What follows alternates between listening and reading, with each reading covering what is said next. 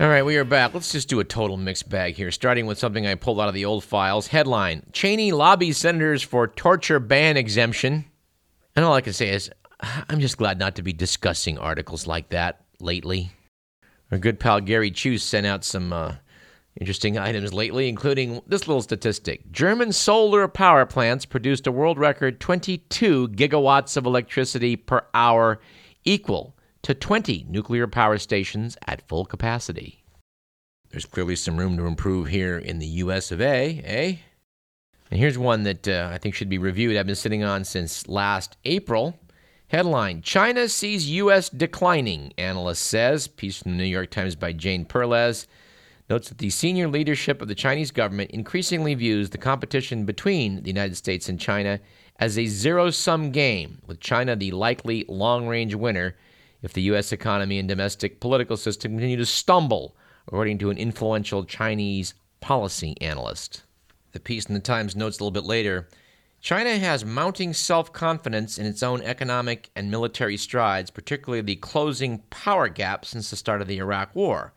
In 2003, America's gross domestic product was 8 times as large as China's, but today it is less than 3 times as large, which seems to run against the tide of the notion that economies benefit by spending on the military, doesn't it? I mean, our tax dollars seem to go to wars in Asia, and while theirs are going into making more factories and they're prospering. Well, in some areas. You may have seen the headlines this past week about how hackers are apparently hard at work trying to steal American secrets, not just from the military, but also from corporations and even local and state governments.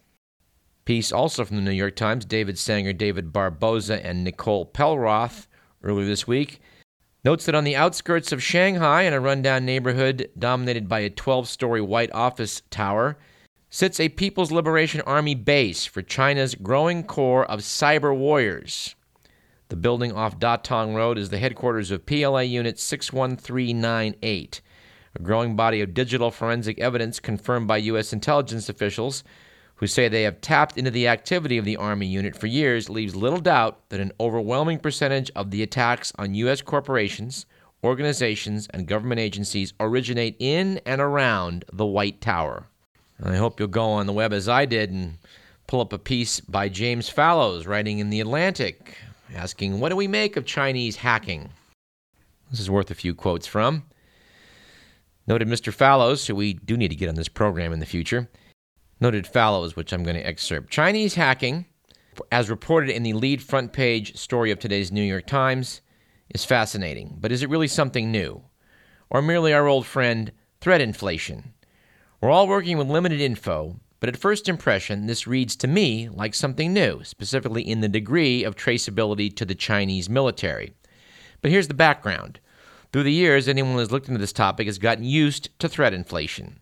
Yes, public and private facilities in the U.S. and elsewhere are subject to nonstop electronic probes and assaults. Yes, a lot of attacks seem to come out of China.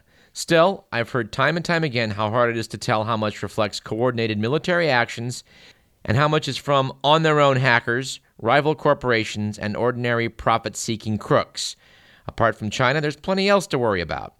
When I did an Atlantic article about the problem 3 years ago, this is what I heard, to quote from the prior piece.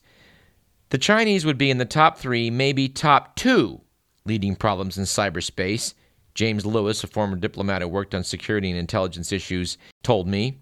They're not even close to being the primary problem, and there is debate about whether they're even number 2. Number 1 in his analysis is Russia, through a combination of state, organized criminal, and unorganized individual activity. Number 2 is Israel. The French are notorious for looking for economic advantage through their intelligence system. I was told by Ed Giorgio, has served as chief code maker and chief code breaker for the NSA. But the Israelis are notorious for looking for political advantage. But rather stunningly, the piece takes an abrupt turn a page later when it says the real problem for and with China, from which he cites the Chinese media, is that groundwater in nearly all Chinese cities is polluted, and that in about 2/3 of them it is severely polluted. Which he then says puts this whole thing in context, saying that environmental disaster is the gravest threat to China's continued development. adding that's according to me, but it is not some wacko view. He adds the Chinese government is trying very hard to deal with these problems, and it's even unleashing the press to do more. The question is whether anyone can do enough, fast enough. Adding, this latest report closes a circle. The air that people breathe in many Chinese cities, which we've talked about in this program, has become dangerously polluted. Their food supply is subject to constant contamination scandals. Now it appears that not merely stagnant ponds, but the water drawn from deep underground is already tainted. This is a giant problem for them and for everyone.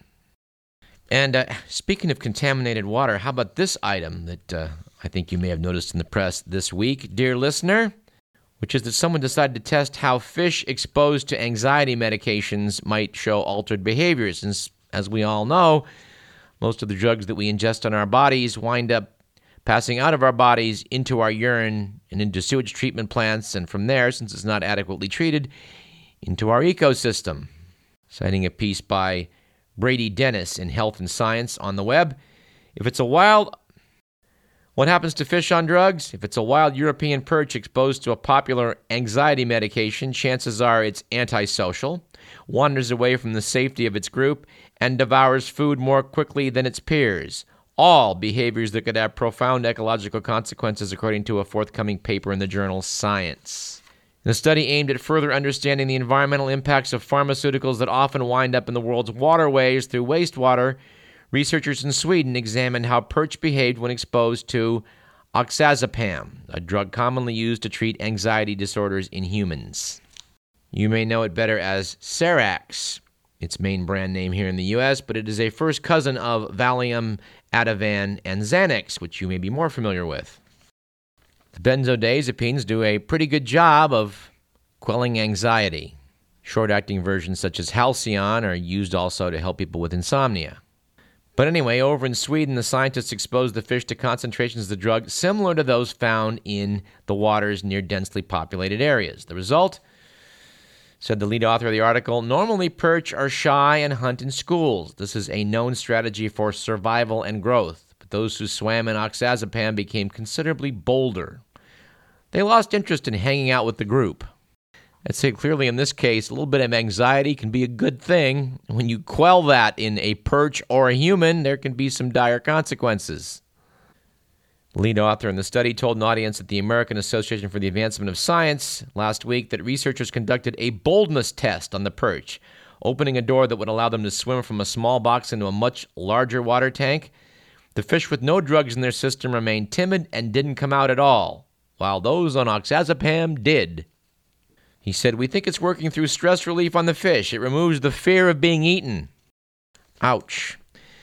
And let's segue back into China, speaking of fear of being eaten, or at least of eating Chinese cuisine. I didn't know what to make of this piece from the Sacramento Bee by Stephen Maganini, which I guess I'll just quote from. This fall, the world's first Confucius Culinary Institute is scheduled to open at UC Davis, revealing the magic and mystery of Chinese cuisine dating back 2,500 years. UC Davis food alumnus Martin Chan, longtime host of the Yan Can Cook Show and previous Radio Parallax guest, will advise the program, one of hundreds of Chinese language and cultural programs China has helped start in the United States. Yes, apparently China and India are sending us their graduate students to study engineering, and they're balancing that off by teaching American students how to cook Chinese food. But I guess if you think about it, it does sort of close the circle. All those hungry, successful engineers are going to have a taste for some high-quality Chinese food along the way. And thank God our American university graduates are going to be there to help provide it for them. Have to say, my first reaction to this piece is to be stunned and flabbergasted. We enjoyed very much our talk with Martin Yan on this program some years back. But what's the deal? In the follow-up to the piece, the headline on page A8 or whatever it was says, "Program has critics who are wary of China government." They then quote a Peter Hershock, an educator specialist at the East-West Center, a U.S. think tank, who notes that American institutions partnering with the Confucius Institute ought to be aware of what they're getting. Said Mr. Hershok, it's China's effort to exercise soft diplomacy. They have the purpose of furthering China's own interests in the international sphere, much like the U.S. government's Fulbright program, spreading U.S. values. Adding, it's incumbent on U.S. schools to be aware that we're establishing a relationship with a country that has a checkered record on human rights from the U.S. perspective. And we are going to need to follow up on this story. A checkered record indeed. I mean, you have to think so when you read this little item in the news this past week. Chinese courts have convicted 8 Tibetans for encouraging self-immolation protests against Beijing's rule over Tibet. One of the 8, a monk, was given a suspended death sentence while the others got long prison terms. Nearly 100 Tibetan monks, nuns, and laypeople have set themselves on fire since 2009 to protest the lack of religious freedom. Article in the week quotes Sophie Richardson, China Director for Human Rights Watch, as saying the Chinese government appears to be expending considerable resources on prosecuting and criminalizing immolations, but not on understanding or ameliorating the concerns that appear to be driving them. Radio Parallax has no information on whether if you survive your attempt to burn yourself to death, the Chinese government then institutes the death penalty. We just don't know. I think we need some good news at this point. So let's go back to fish. At least the piece by Jason Deering from the Bee, noting that a key Pacific fishery is coming back. Dateline Half Moon Bay, after one of the West Coast's most valuable economic fisheries was declared an economic disaster in the year 2000, California and other Pacific states saw more boats being sold and more fishermen looking for work.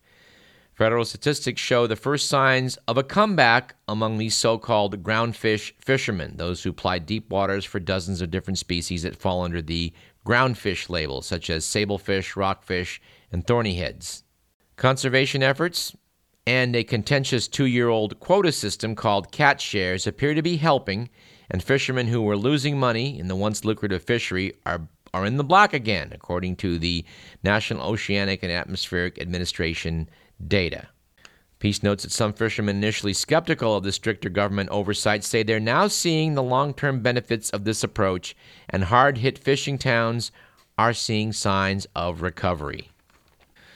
All right, let's see if we can close with an item that combines fish, corrupt officials, and bad water policy. An article from last March 1st, Sacramento Bee, from Matt Weiser, which I just want to quote from briefly. The headline is, State, Water Tunnels May Harm Fish for a Time. To quote from the piece, a controversial project to alter water diversions in the Sacramento-San Joaquin Delta could initially harm some smelt and salmon species, but state officials say those fish will benefit in the long run. Yeah, last March, the state's Natural Resources Agency, which is leading the project, released more than 5,000 pages of new analysis. And no, we don't know whether they've been drinking water laced with oxazepam, but this correspondent does have his suspicions. But I'm sorry, Matt Weiser's a great reporter. He's doing the best he can, but I just have to quote some of our state officials here. According to their documents, the longfin smelt and winter-run Chinook salmon could initially decline in populations as a result of diversions into the tunnels and other water management changes. To which we would add, yes, fish don't do as well when you take away their water. But the planners assert that 110,000 acres of new wetland and floodplain habitat restored over the project's 50-year span, 50 years in the future, things will be great, would reverse declines by offering more breeding and feeding areas. Okay, here's the deal. Loan me $100 today, because I swear 50 years from now, you're going to double your money. If you're willing to go along with this, particularly if you work for the state water agencies, please drop us a line at info@radioparallax.com. We will continue to cover this epic scam as things develop.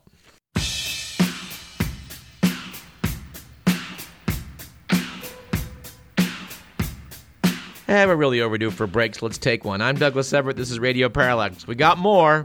Stick around.